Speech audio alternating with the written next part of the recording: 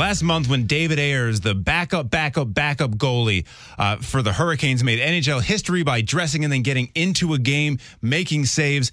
Ever since we saw this, quote, everyday man on the rink, both Stacey and I wondering, what is that like to all of a sudden be dropped onto a professional rink? I can't even imagine what that was like, and the exhilaration and fear, honestly, that you have when you see a full NHL team coming at you. I feel like the only way to know what it's like is to do it. And the cool thing is Lance Rosenberg, he's the GM of rinks over at Centene, and our new friend, he was the backup for the Flyers and their minor league team, the Phantoms, when he was working back in Philadelphia. That is so neat. So he actually got one of those calls, and we were able to talk to him yesterday to find out exactly what that may have been like. Back in 2007, I had a similar incident that Ayers had. I didn't get into a game, but I just got home and I was about to head to the bar and I get a phone call, be at the Spectrum in 1 hour. I thought they were kidding with me. So I called back, I was like, stop messing with me. There's no way. And next thing I know, I'm on a 4.5-hour bus ride to Albany, New York, dressed in 3 games with the Phantoms. One of the coolest memories was I got to dress in the Spectrum. So I walked into the old Flyers locker room, which was very private. You didn't go inside the locker room at that time. Dressed in my idol's stall. That's so amazing. I took it in, and I ended up doing it up until 2011 before my body said no more. I'm wondering, we have enough connections. We could probably figure this out to actually be able to put ourselves on the rink.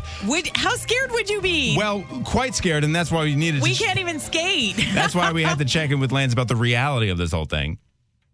Our goal is to do something pretty stupid, which is to, as complete novices, take shots from NHL player. You literally have got hit by them. What is it like? Do you have any advice for us? Good luck. John LeClair, who had one of the hardest shots ever, came up to me once during the offseason and said, I just want to take some slap shots just to get back in form. Takes a shot, it hit off my shoulder, up to the ceiling, back down off my shoulder, and into the net. That's a pretty good goal. Yeah, it was a great goal for him. It wasn't so much for myself. I mean, they wear pads. One of the main reasons why I want to do this is to shut my own ego up. I am one of those armchair sport watchers. When athletes make it seem so easy, I start to believe that it's easy. Oh, come on. Yeah, literally, why didn't you try harder, professional athlete who's trained all their life for this? I say from my couch with crumbs on my face. Like they're just missing because they're not trying hard enough? Yeah, Funny, I think, Jonah. well, if I was in that position, I don't know, divine power would all of a sudden surge into my veins.